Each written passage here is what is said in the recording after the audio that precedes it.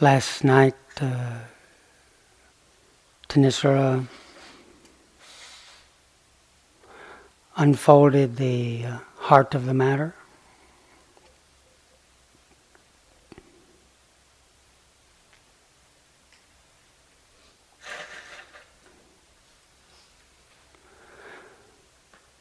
On many occasions, when the Buddha was asked what he taught,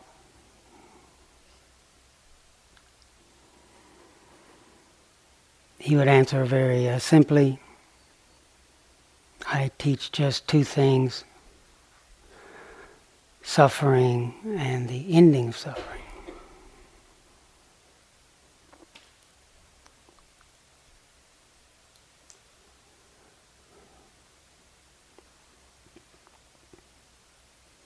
Sometimes people get the impression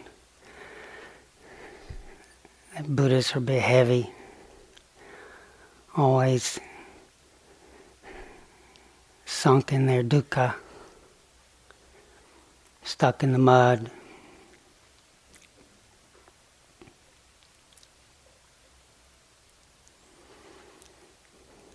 But let it not be said that Buddhists don't have their good news.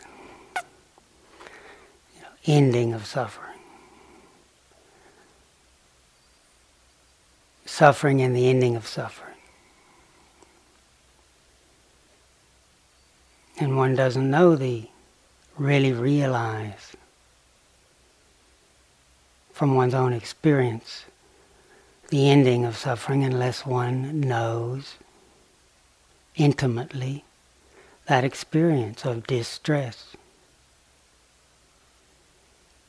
dis-ease.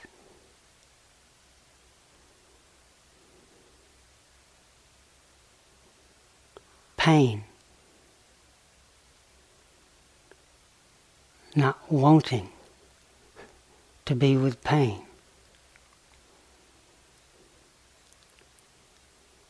Not wanting to be separated from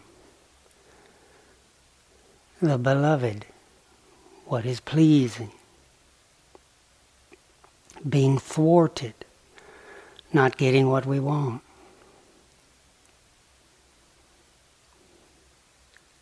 Somehow not being able to find a resting place, a home.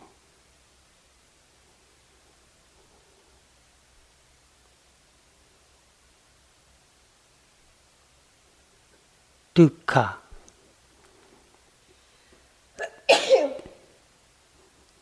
The Buddha realized that unless one really knows this experience and understands what perpetuates it, what gives rise to it, that there's no real true understanding of the ending of suffering, of well-being.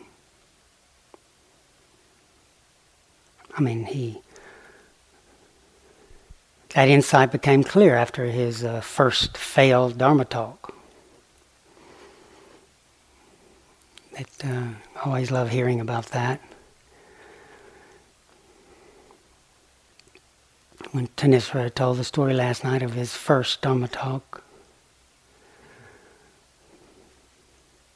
I am the victorious one.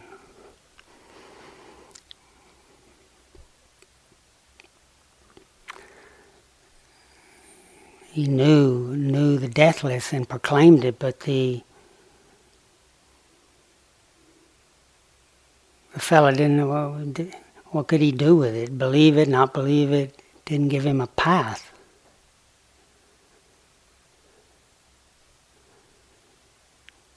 He could have started out, and he didn't do this. I'd like to think he could have started out, come on, you can do it, say it. Don't be bashful, I believe in Nibbana. Oh, come on. You can do better than that, not putting your heart into it. Look, I believe in Nibbana.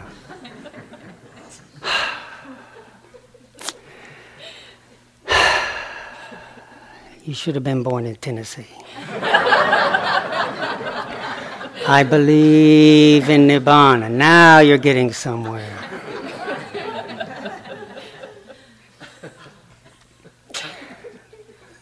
And it's beautiful and important to have a faith, some sort of faith, that there is an ending of suffering. But if that's your only path, when the Buddha had his insight after his flop,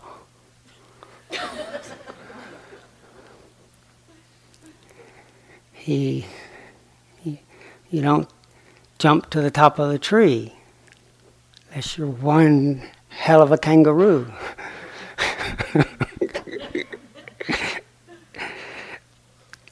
You work where you're at. There is dukkha. He didn't say, you guys are suffering. I'm out of here. He learned there is that experience which is hard to be with. There is dukkha. That there was an opening. Oh yeah, I can relate to that. There is birth, which is not easy.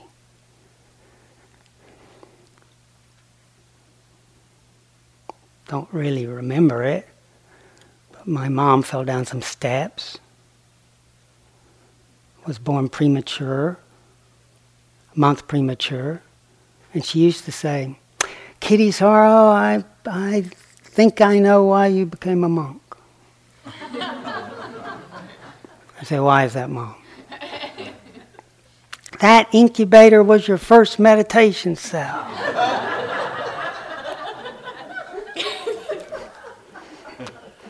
That could be, Mom.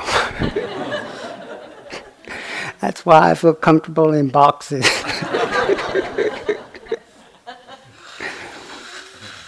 But it wasn't, birth isn't easy for Mom. The worrying, I don't think it was so easy in that incubator. Aging, this one, there's no doubt about it. Dukkha, and my dad, when he was 98, just getting out of bed, let me tell you, the slightest movement. He kept a sense of humor, but he knew. Mom used to say, what are you doing? Just trying to put one foot in front of the other. Dukkha, not easy. Death, not easy. Letting go of the body. Dad was ready. I'm ready. Happens in its own time. And he said, oh, Kittisaro, it's not easy to leave this world.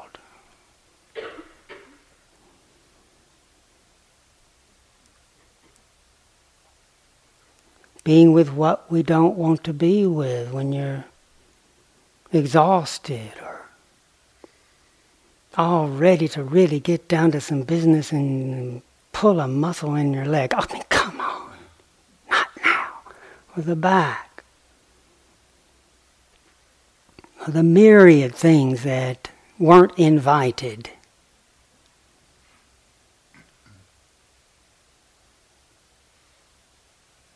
Or the moment. Yesterday. Yes, it was all in place finally. How many Dhamma talks have I heard? Oh, but breaking through, peace. And then where did it go? Being parted from the love, the peaceful. The disciples, we, you and I, can relate to that. There is dukkha rather than, you guys are suffering so that we get shamed. It's a noble truth. People would come and say to Ajahn Chah, oh guys, I'm suffering and it's not right, it's not fair. And Ajahn Chah would oftentimes smile and you think, God, what a masochistic teacher you have. And he would say, it's a noble truth.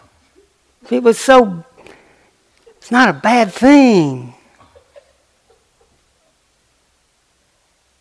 It's actually maybe better because it's a dynamic. These teachings are dynamic, so maybe it's more appropriate to call them ennobling truths, because the exhortation with this dukkha, there is dukkha, and it needs to be what? Understood, stood under, open to.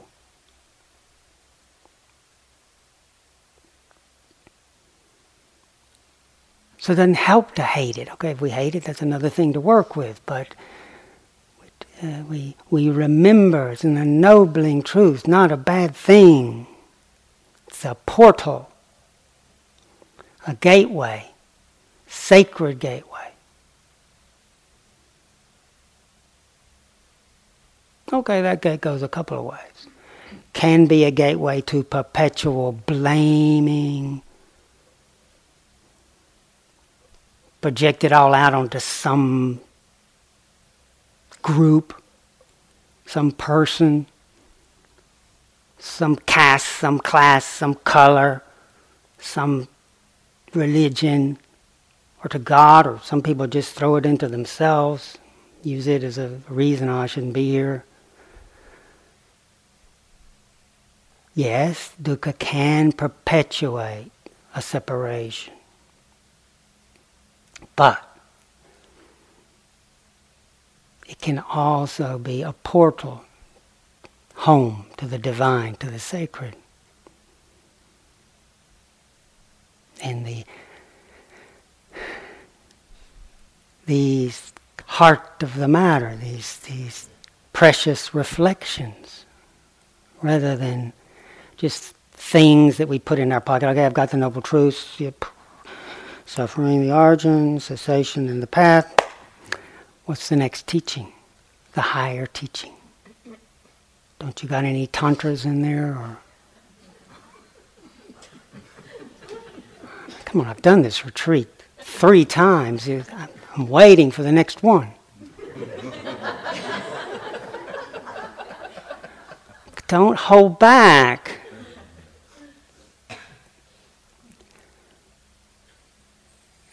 Buddha said, look, what I know is like all the leaves in the forest.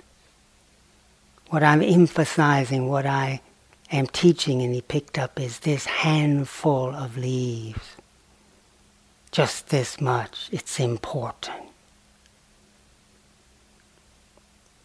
Why am I teaching it? Because it will liberate you.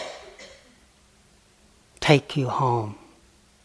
It's not that all the other knowledge is no good. It's true.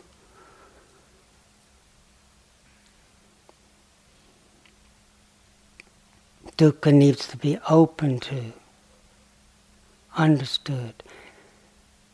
As we then open to it, then there's a possibility of recognizing how it's fed, how it's sustained, how it's perpetuated, how it's originated. What causes it? And then we start to see this grasping, this holding on, this craving, this wanting to keep, to own, to have it be this way.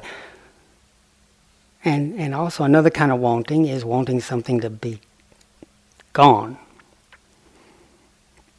Wanting and not wanting. And then wanting to become something, to find a home, to be this success, or this happiness, or this feeling, or this situation. Yes.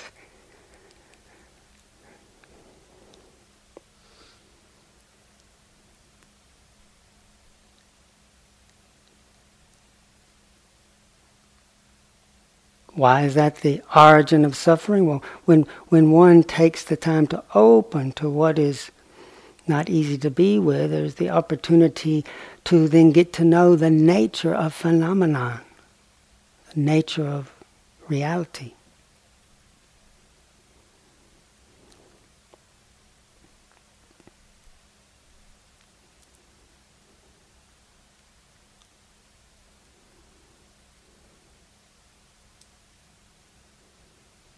Like this Dharma talk, one might like it or not like it, be interested or not interested, but it sounds like a thing, Dharma talk, give adjectives to Kittisaro's Tuesday morning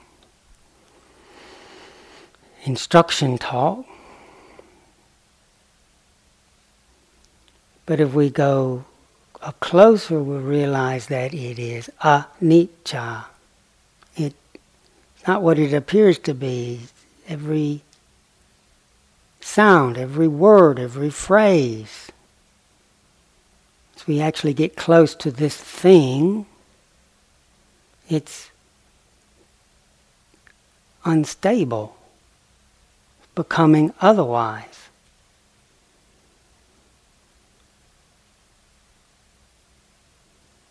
Anicca, this characteristic of not permanent, not certain.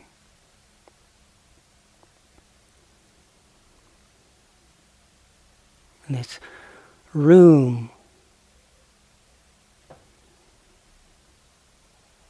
the insight, meditation, society, meditation hall,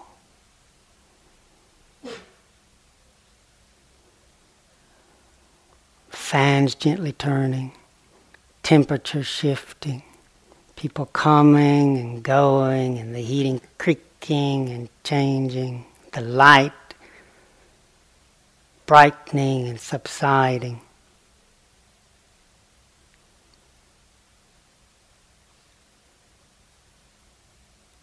External forms, internal forms, this what we call me, powerful territory to open to, sensitive to. This body, this breath, oh my breath, it's pretty good. My breath's pretty good. It's smooth. Been working on it. Sounds like a thing, doesn't it? But my pretty good breath, okay, when you get close to it, it's swelling and in-breath's gone. Subsiding. Swelling, subsiding. When we actually get up close to this pretty good breath, it's there and it's gone. It's anicca. And anything that's anicca, the Buddha said, is it fair to say that something which is anicca and changing, can you really call that sukha? It's not dukkha, it's sukha. Means, is it really happiness? Unalterable, unshakable, satisfying?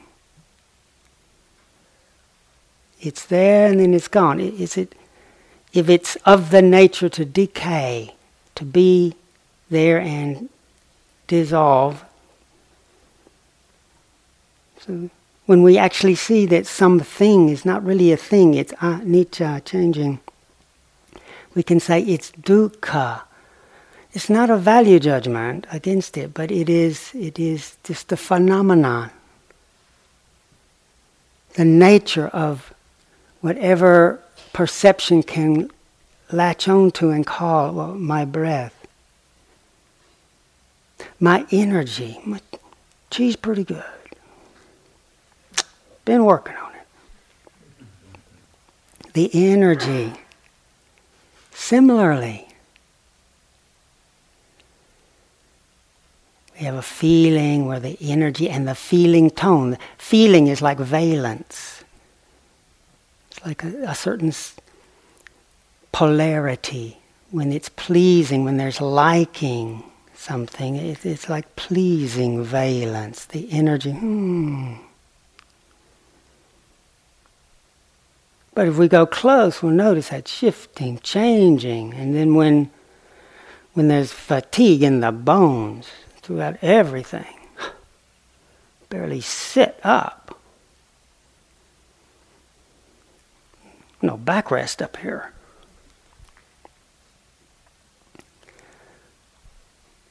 Now if one wants, but that chi, it was flowing and I knew I'd broken through.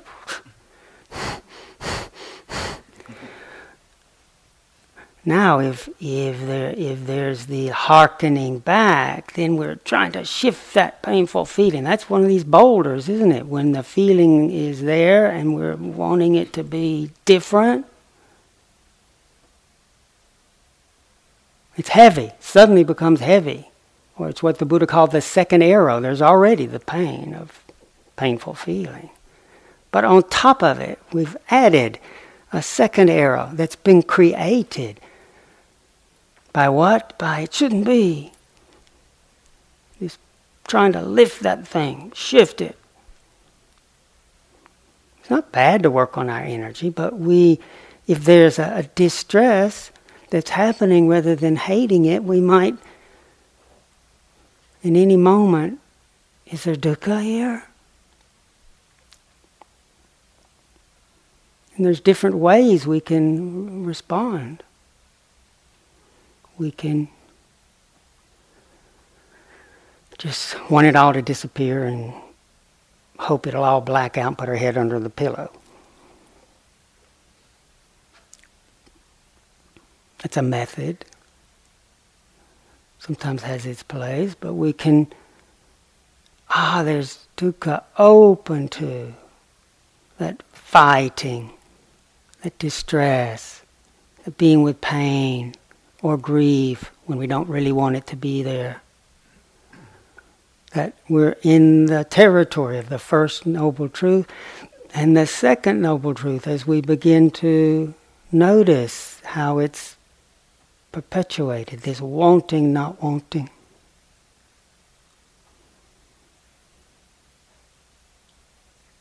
And in a moment, any moment, whatever the circumstance, however piled up in debris, layers of stuff that I have got to work out. I mean, we're not talking little bits. We're talking big time stuff. I got this problem and that problem and my lust problem, and not to mention my aversion problem and my jealousy problem, which I've kept quite hidden, but not like them. They seem to be happy with everybody, and I just want, if I see somebody else doing good, I'm just going to...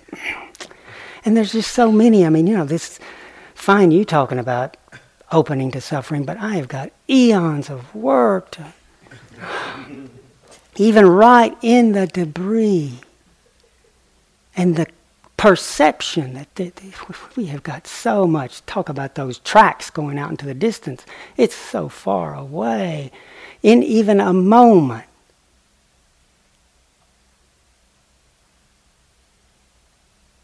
even a moment when you're struggling with a boulder and wanting it to be different, even in a moment when you let it be, there is relief. You can still say, that thing is, or as Ajahn Chah would say, is it really heavy? Only when you try to lift it. In a moment when there's, this is how it is. Even with a pain or a swirl of thoughts that's saying it's impossible, when they are trying to shift it, in a moment of relinquishing. Someone asks the question, what does namo mean? Namo means I return my life. When there's the sense of this is me and mine, and we're trying to make something last that can't last, when we realize it's anicca, it's changing, the feelings, the perceptions, the everything. And what's changing is by nature, it's dukkha if we grasp it. And it's anatta, it's not a self, it's not mine. We talk about my body, my life. It's a way of talking. And namo, when we give it back to nature, we're not talking about trashing, throwing away. We're talking about softening, a momentary thing where there's letting be. we might have the opportunity to touch peace, that third truth.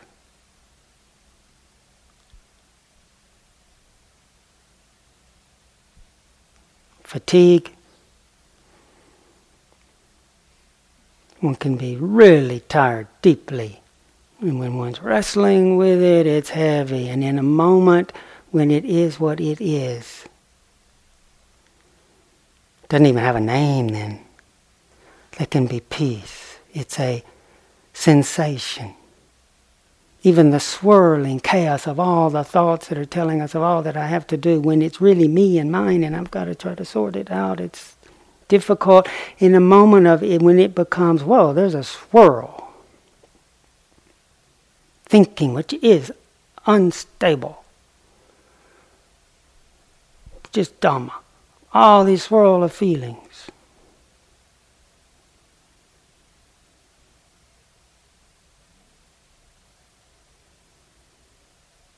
The moment of recognizing it's changing. It's not me and mine, it just is what it is. There can be a relief, a touching into the ending of gripping and pushing away.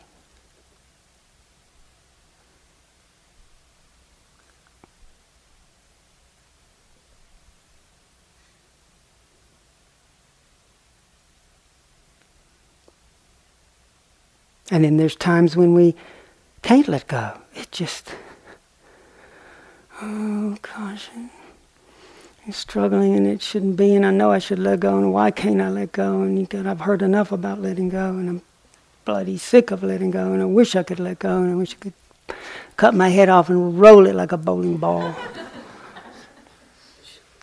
Down the aisle, out into the snow. Then that'll see what the thinking does then.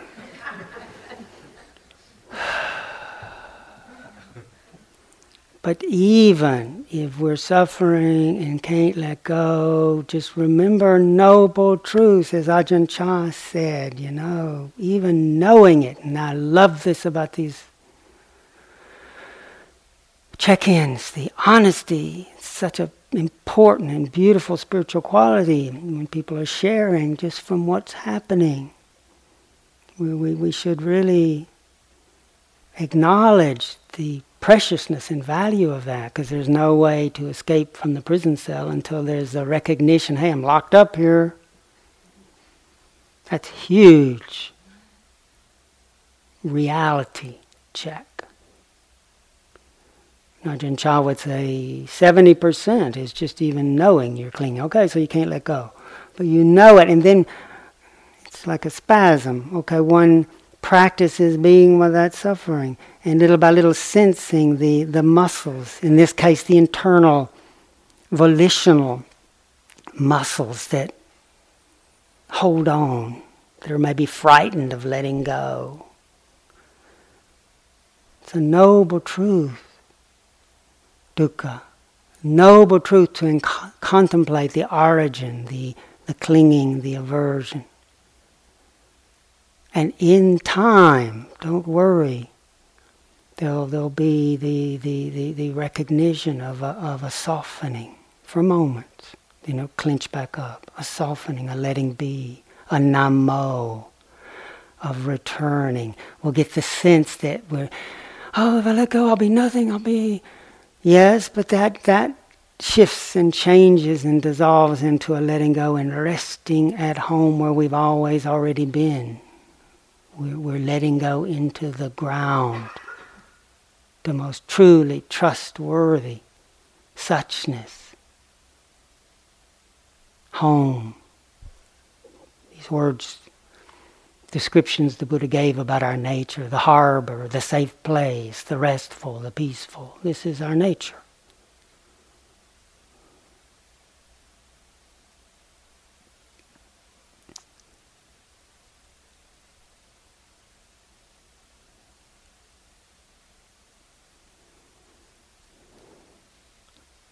Path. Just what we've been doing. Gets too complicated, overwhelming. Oh gosh, there's all this suffering, origin suffering, ending of suffering.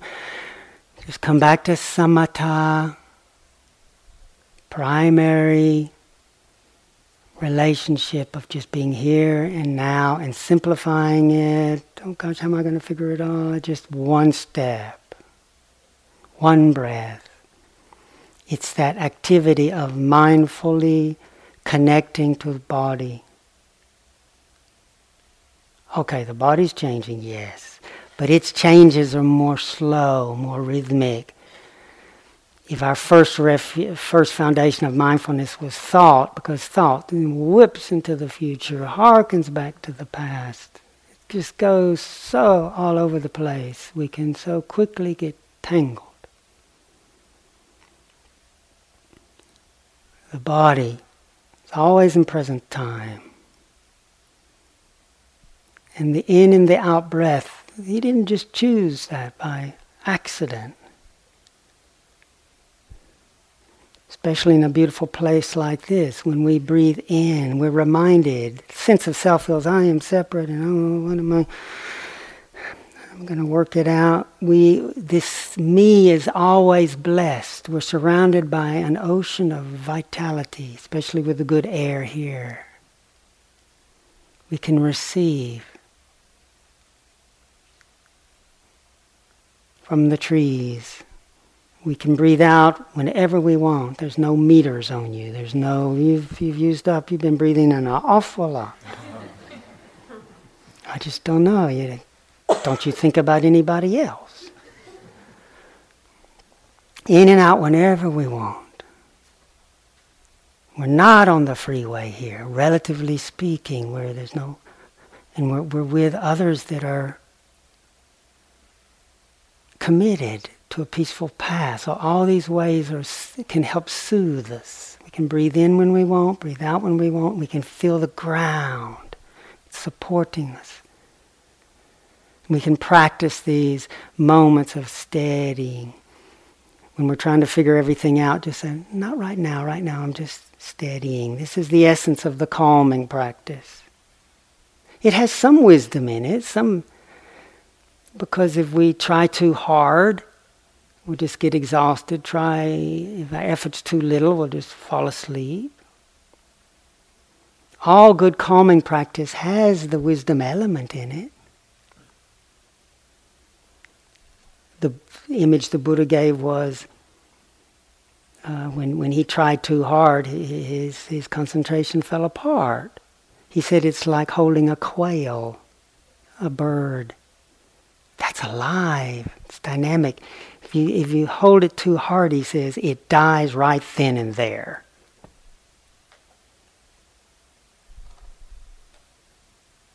We're holding our life. Too tight, it kills. Too loose and sluggish, flies away. So we're tuning. So we can listen in, and for sometimes it's what we need to do, just to be simple, one step. Resting. If we're resting still, try to be with sensations of the body. And on the out-breath, feel the ground holding us. Each out-breath we let go, but steady the attention on the sensations of the ground and of the body. Resting, savoring, practicing being content with simplicity, widening from time to time the awareness to include the whole body so that the sensations can mingle with each other, so that we get a little more skill at gatheredness, calming. Insights not far away. You can make whole schools. The Vipassana practitioners that make fun of those samatha calming people, they just get lost in bliss. No insight there. I don't know that many people that just get lost in bliss. Then the samatha people think, oh, those Vipassana people, they think they're doing Vipassana, really. They're just thinking they're Vipassaninis. They're just thinking they're doing all this the wise reflectionists. We do samatha. We do the real insight stuff. Lost in bliss, if you like. The Buddha taught the two are close together, like two oxen working in tandem, or like the candle in the light. You don't get an enduring light without a candle. Or Ajahn Chah described it like a knife that has, the back edge is thicker, it's for strength, and then that can be sharpened where it can cut through, but it's a whole knife. Or it's like the back and the front of a hand, it's a whole hand, you only see maybe one at a time. Or even sometimes when he really made his image simple, Ajahn Chah said, well, it's like a log. One end's calm, the other end's vipassana. You pick up that end of the log, you're going to get to the other one. It's one mind. And when we just calming down and being very simple, then even the slightest adjustment as you breathe in and out and notice change. You're still pretty calm, but one's beginning then not just to be on calm, just noticing the breath changing. And if it's changing, it's dukkha, meaning it can't be grasped. It's not me and mine, it's a part of nature. So today, in the walking, calming, and then just slightly adjusting, notice the change of the light, change of the sound, change of the feeling.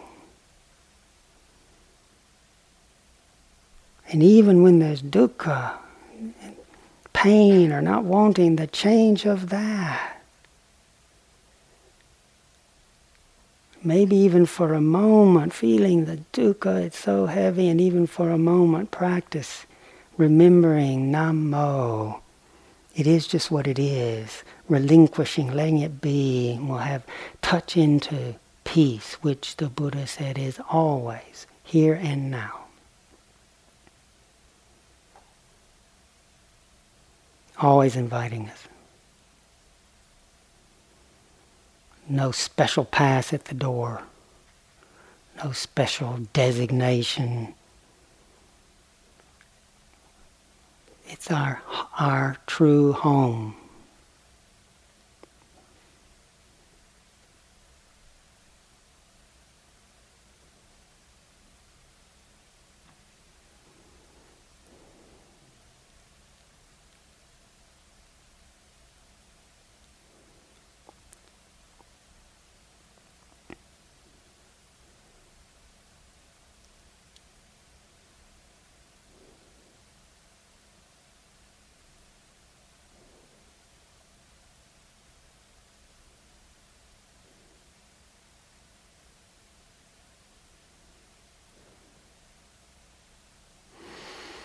A blessed day.